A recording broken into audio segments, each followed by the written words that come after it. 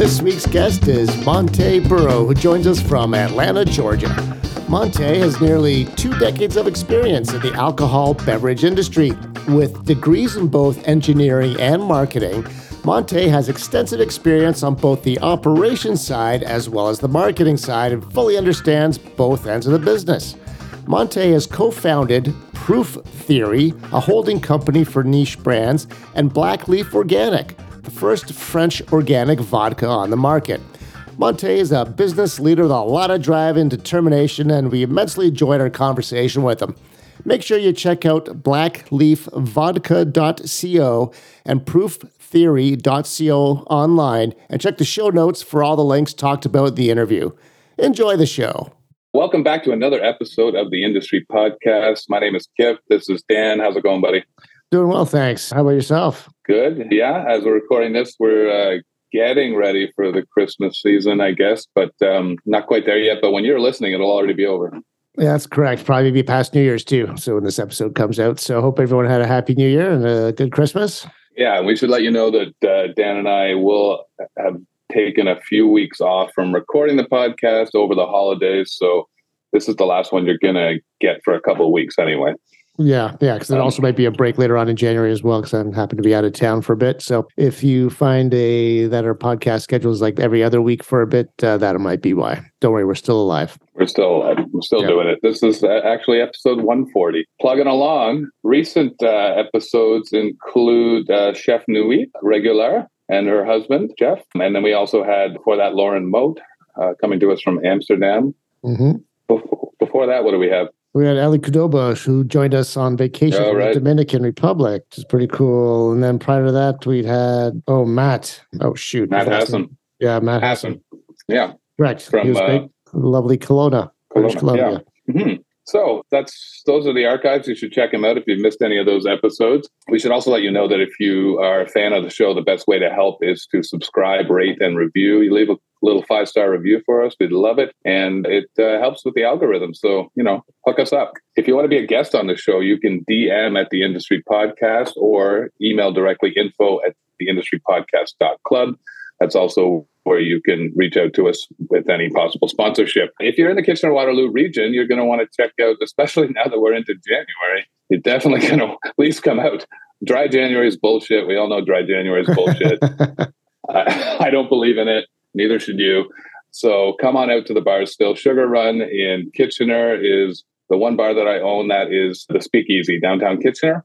You can look at Sugar Run Bar on Instagram to find out the password and to try and figure out the location. Uptown Waterloo, my other bar is Babylon Sisters Wine and Spirits. And that's right on the main drag there on King Street. So you can check out what's going on there at Babylon Sisters Bar. DJ Bane every Friday night, a very popular experience. And I guess that's it, eh? We got anything else you want to talk about? I got nothing interesting to say. As per usual, got to be consistent. Perfect. All right, well, let's just get right to our guest. Joining us from Atlanta, Georgia is Monte Burrow. How are you, Monte? I'm doing great, guys. How are you guys doing? Doing well. Yeah. Thanks for coming on the show. I got a little bit of a bug, but I'm powering through it. You don't take any off days in the podcasting world. No, you got to do it. You got to get it in while you can get it in. I think I got a little bit going on myself. So I guess if we get the coughs up, somebody can edit them out. Yeah, that's right. It's funny, eh? When you stop wearing a fucking mask every day, all of a sudden everybody's sick again. Right. Anyway, Monte, you've had a pretty interesting career, so we wanted to talk to you about it. I guess we'll start out. You went after you finished college, you got a co-op opportunity with Anheuser-Busch. Is that sort of how you kind of crept into the industry here? Yeah. I would say that was my first go in the alcohol business besides being a consumer. Right. It's actually kind of funny, right? So I'll tell you a little bit about the Anheuser-Busch experience, but what's funny is most of my adult life has been in drugs and alcohol, and that'll make sense as I tell you the story. But it's literally a drugs and alcohol story, right? So I born and raised in Baltimore, Maryland. Went to a school, Morgan State University, and Baltimore is it's a pretty blue collar town.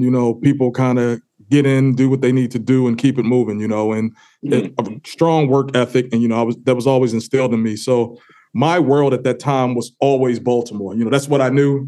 I went to school in Baltimore, and it just so happened that they had some recruiters from Anheuser-Busch on campus looking for people who were interested in opportunities. And I knew nothing about St. Louis, the middle of the United States, and I had never been there. Wasn't much known about it, but I kind of took a chance, and it was a great experience that, would kind of foreshadow where a lot of my life would end up. But obviously I never knew that at the time. Right.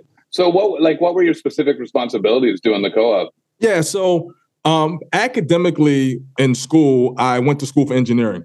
So the co-op was actually more on the technical side of the business, right? So I was literally working in some of the operations where they were actually making the beer. So it wasn't the sexy side of the business where we were going out and riding on the back with the Clydesdales and, going to the events and whatnot. I was getting up at the crack of dawn, going in and smelling work, which is, if you know anything about the beer business, it smells horrible. You know what I mean? Yeah, but, it's bad. Yeah. Yeah. Going inside of tanks and, doing time studies and all that good geeky engineering type stuff. But, I got an opportunity while I was there to really see how that was my first real business opportunity. I'm still in school and I'm working. If for those who don't know what a co-op is, it's basically like an extended internship, right? So it was an 8-month assignment where I actually took a break from school to work at Anheuser-Busch, got to travel around the world. And, it was just an interesting experience. Met some really good people and understood or learned very quickly, a lot about my style, whether I be a people person, whether it be all about the numbers and the books. And, it was just a great experience. Mm-hmm. And so what did you decide? People person? Yeah, I actually think I do gravitate towards more being a people person because I learned throughout my career that I kind of adopted this saying, will versus skill. I'd rather have the people with the will to succeed and do than the people with the skill, but not the will to do it, because you can really move mountains when people you can connect with people and move in sync with them. So I'm definitely more in tune with the people to get the work done versus just finding the best and brightest talent.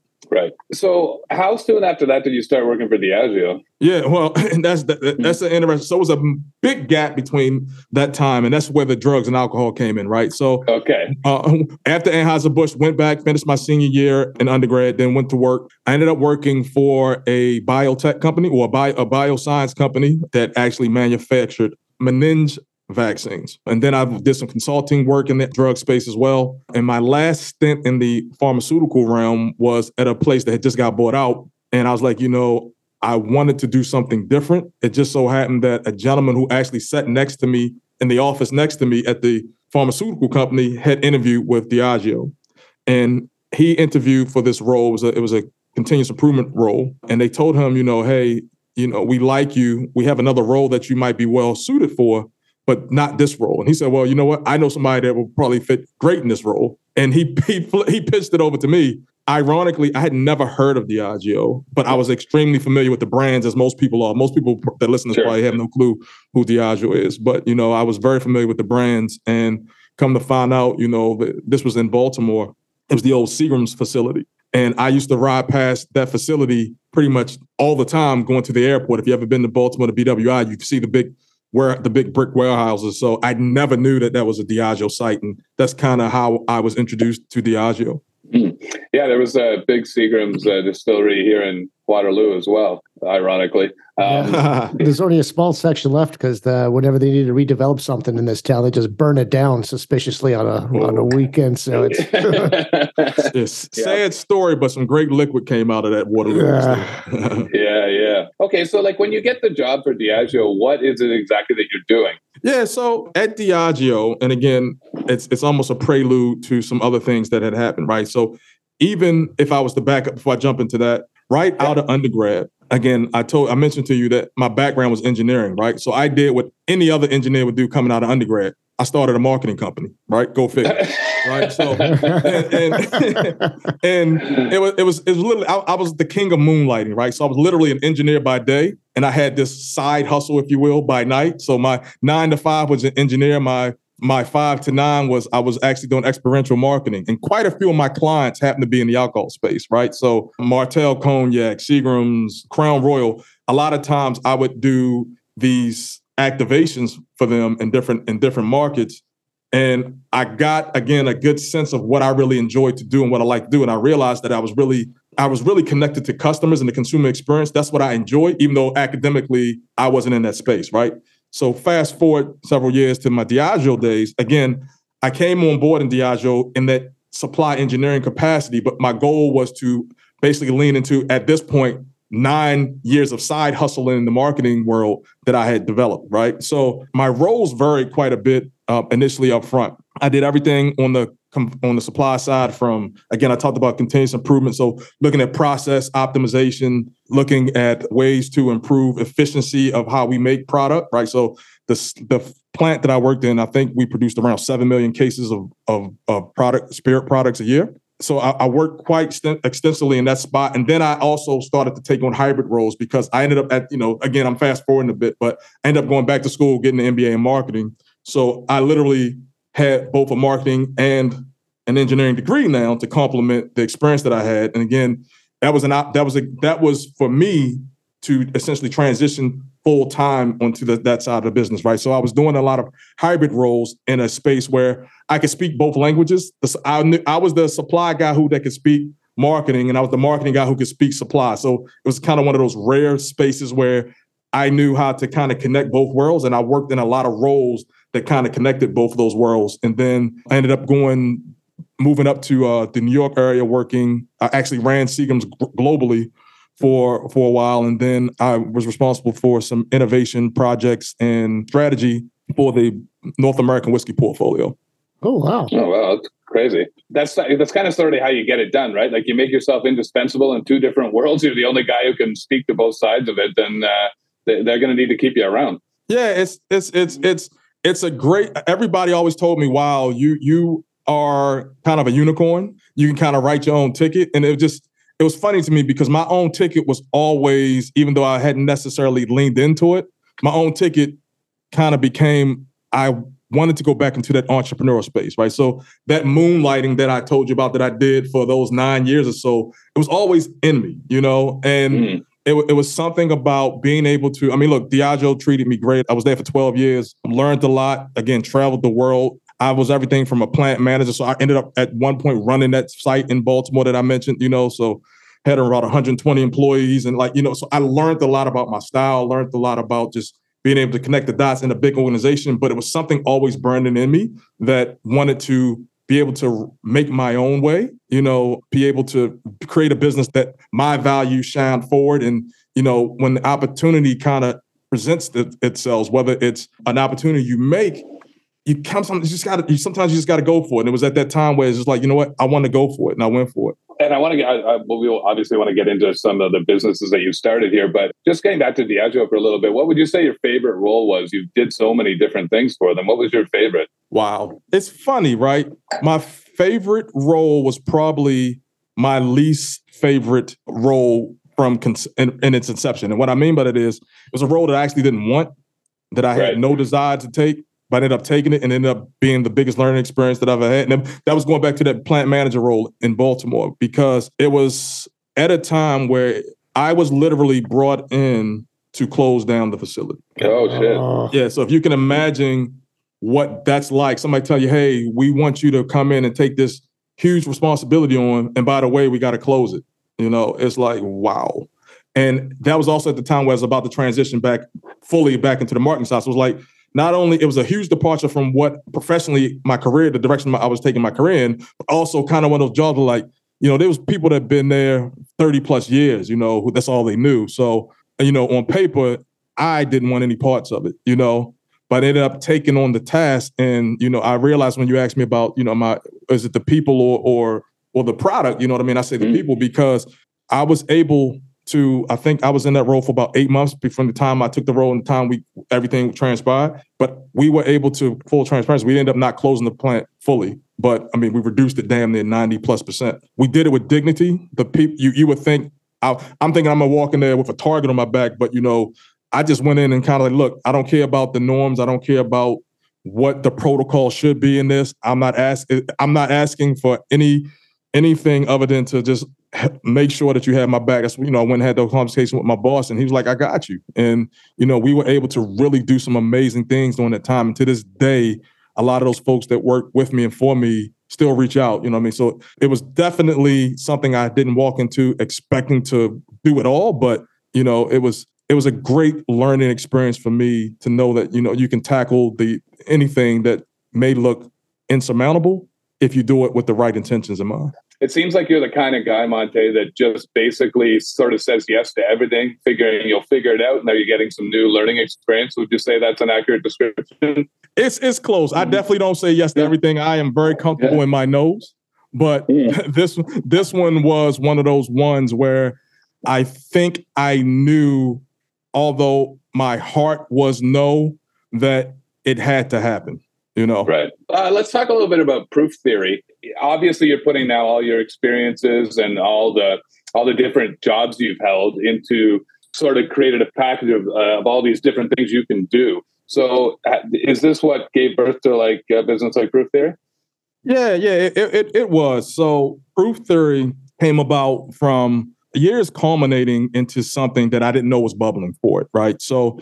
When I left Diageo, I knew that I was going to ultimately do something back in the alcohol space on my own, but wanted to figure out what exactly that was and what it looked like. I had met a gentleman many years previously, and I always say this, so anybody that knows me, I always talk about I'm an energy person, right? So I either click with you or I don't. And if I don't, we can still have cordial relationship, but I kind of keep it moving. But if we don't click, but if we do click, I'm in tune with, connecting and seeing how we can build together. And this was someone that we just clicked right off the bat. So right around the time when I left Diageo, he was an entrepreneur in the alcohol space, but didn't have much alcohol experience other than his entrepreneur endeavors.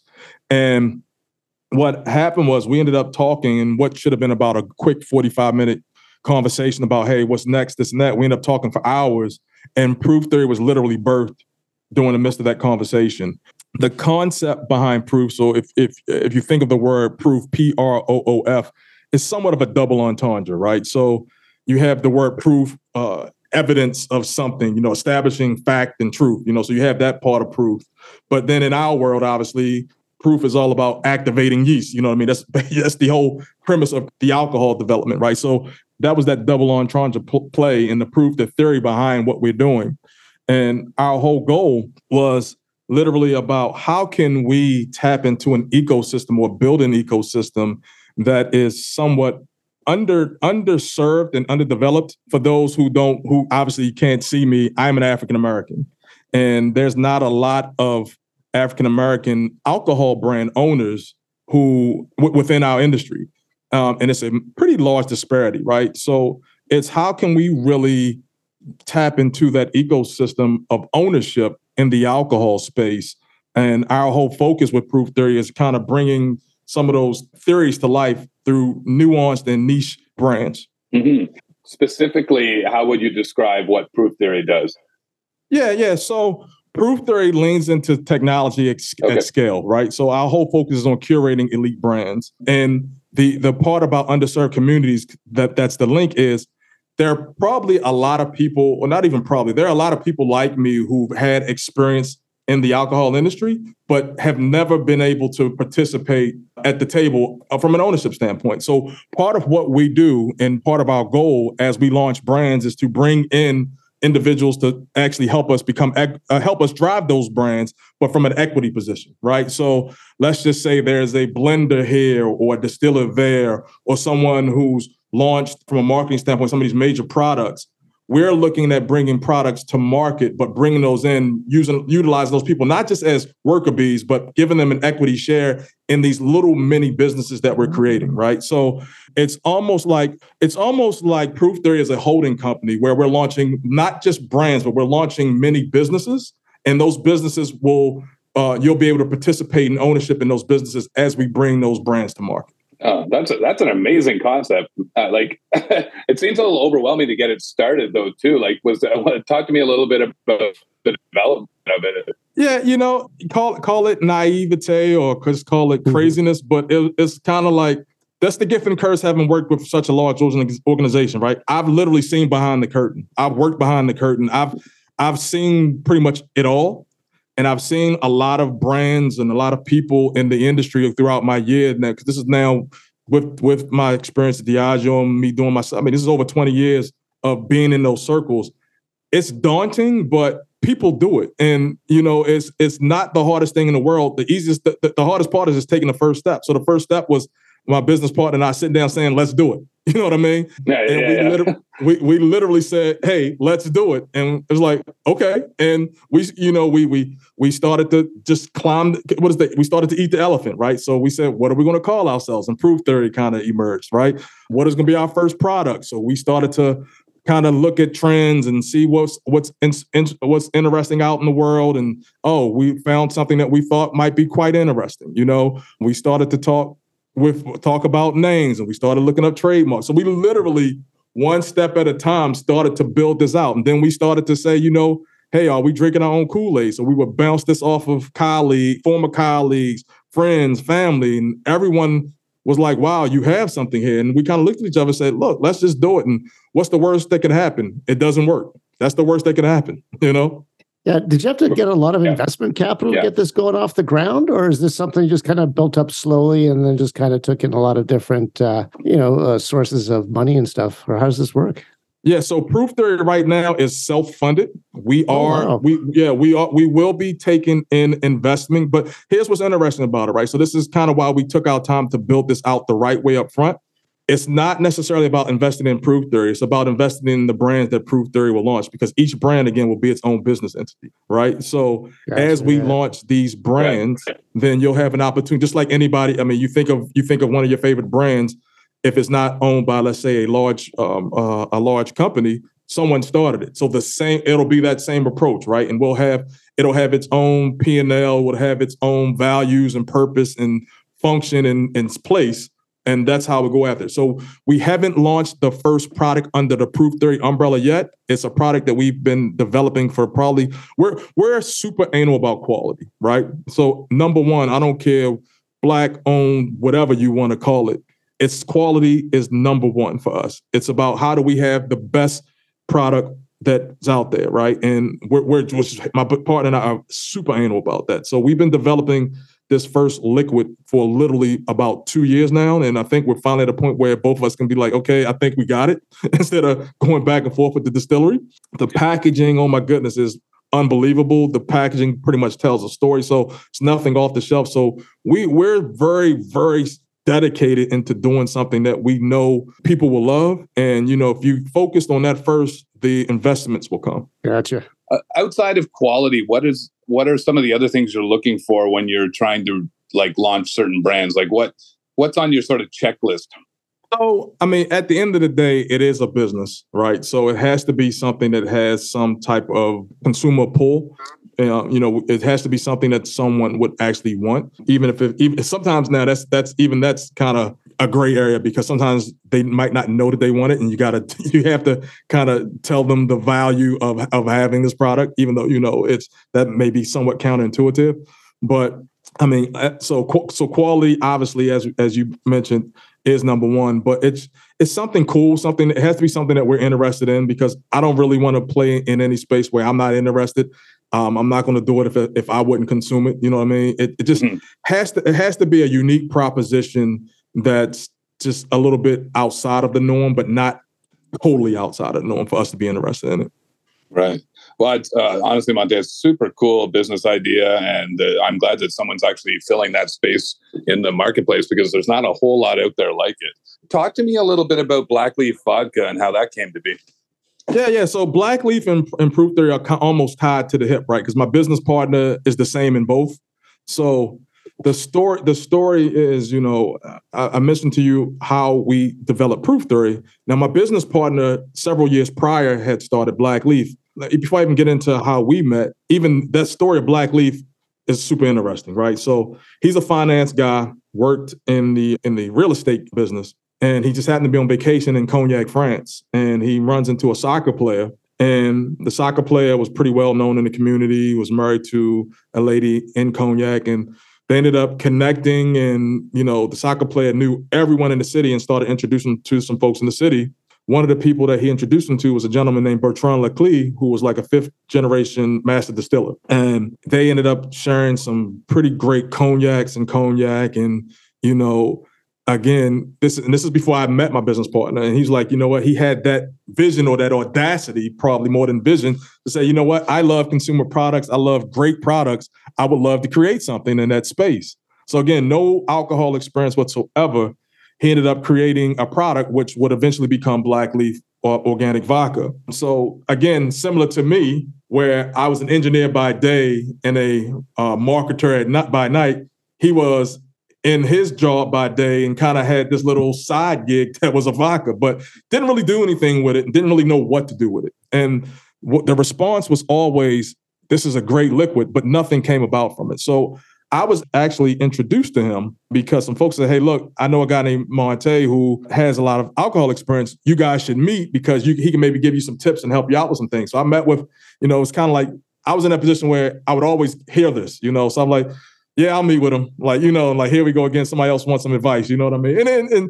But again, going back to that energy piece, your energy introduces you before people know your name and before you walk into the building. So it just was like instant, and I said, you know what, I'll help you as much as I can. Just let me know what you need or what you don't need. And we kind of stayed in touch. But this was years. So many years passed and he had the brand, but again, did nothing with the brand. So then let's fast forward to 2019. I'm leaving my corporate job. We had that conversation. We birthed Proof Theory, right? So now we have Proof Theory, and we literally go gung-ho on creating our first product under Proof Theory. Black Leaf is still on the side, just sitting there on the side, right? Because we wanted to make sure we didn't want to bring anything in if it didn't fit what I told you was the whole premise behind Proof Theory. So as we're building out Proof Theory and we're working on this first product, we kind of kept saying, we have this product over here we're not really doing anything with, but it's a phenomenal liquid, beautiful packaging. It kind of fits the mold of what we're doing with Proof Theory. So we'd be crazy not to put some energy in kind of building this brand out. So we started to kind of put some momentum into the brand. And literally, like pouring gasoline on a fire, it just took off, right? So we launched in the DC market where my business partner resides. We got into the Maryland market. I'm here in Georgia, so Atlanta. So we got into Georgia about a year ago. We're in Delaware and Kentucky. We just launched in California and Florida a couple of weeks ago. And we got into Virginia. So we'll be in about 73 locations in retail locations in Virginia next month.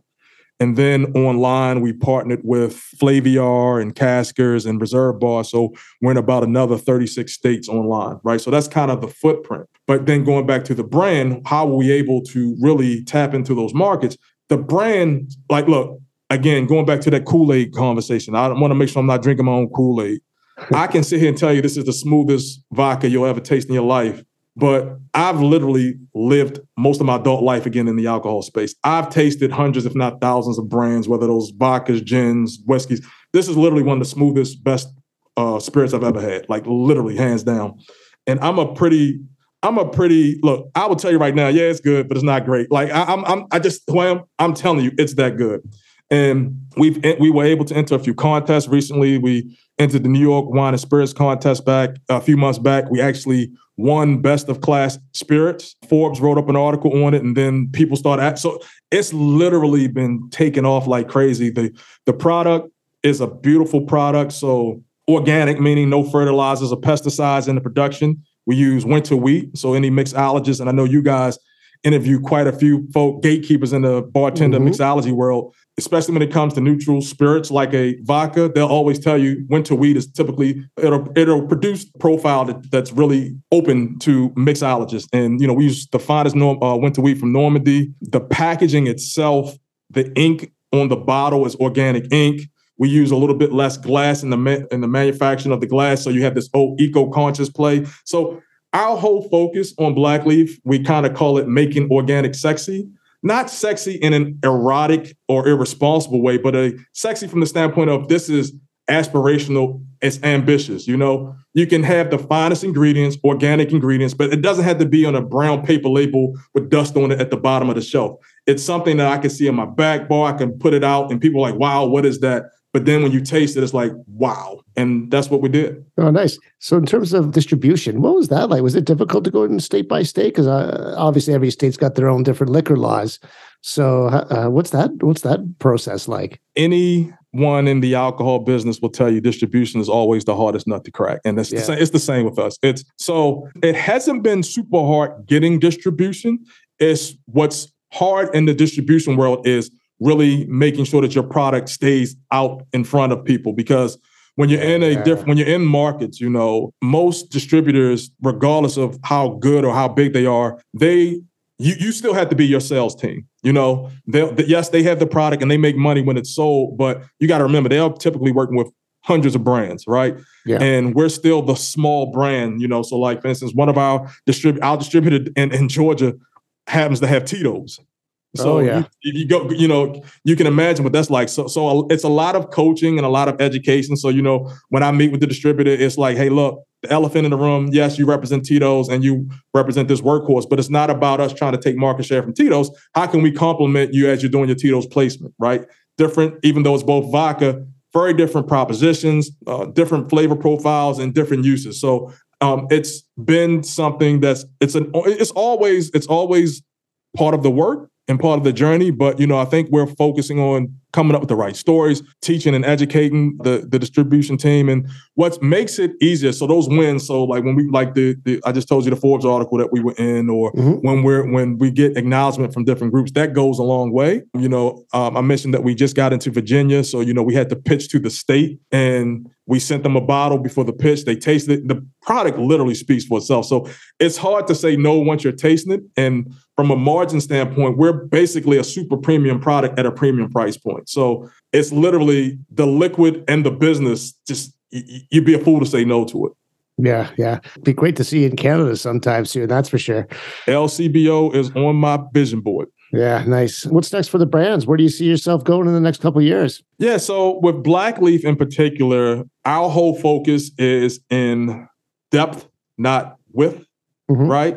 So what I mean by that is, again, having seen behind the curtain, I've seen a lot of brands like, if I can just only get into these 5,000 accounts and be in every place at every time, and I've seen them fizzle, right? So we want to start in very succinct locations and build as much velocity in those accounts as possible, right? Really owning our backyard and own the accounts that we're in. And we want to do that. And, if you think about it, just for me alone in Atlanta, there's like 12,000 restaurants and we're in about 150 accounts. So we have a lot of building that we're going to do in this space. We're going to we have a pretty strong marketing game plan that we want to roll out next year.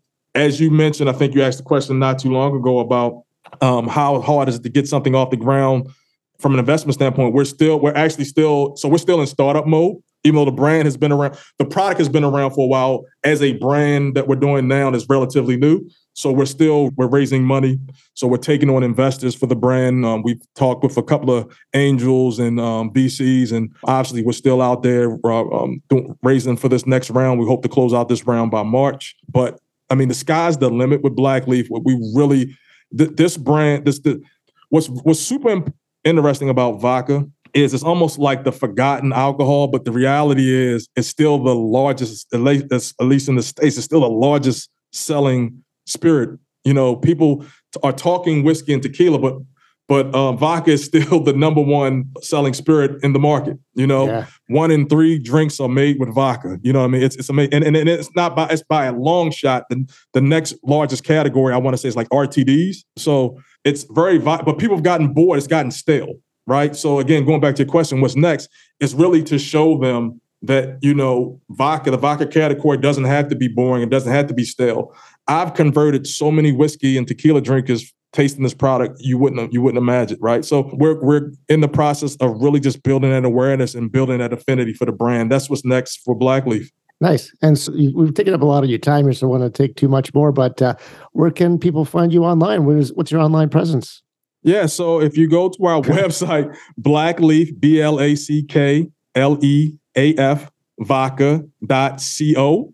You can find us there. We're really use Instagram as probably our main channel. So you can find us at Black Leaf Vodka on Instagram. And you can also find Proof Theory at Proof Theory, PROOFTHEORY on Instagram as well. And then I am, what is my IG? See, I'm horrible with IG for myself. So I am Monte B. So IAMMONTE, the letter B is my Instagram. Wonderful. I'll put all those links in the show notes. All right, Monte, thanks very much, man. That was a great interview and great to see you moving forward with this. Awesome. Wish you all the best of luck in the future. Appreciate it. Look, I can't wait to talk more about the product that we're about to launch under Proof Theory. So I'll definitely have to let you guys know, because I think we got something that may shake up the world coming. Beauty. Thanks, Monte. Appreciate it. Thank you very much. Cheers. Cheers.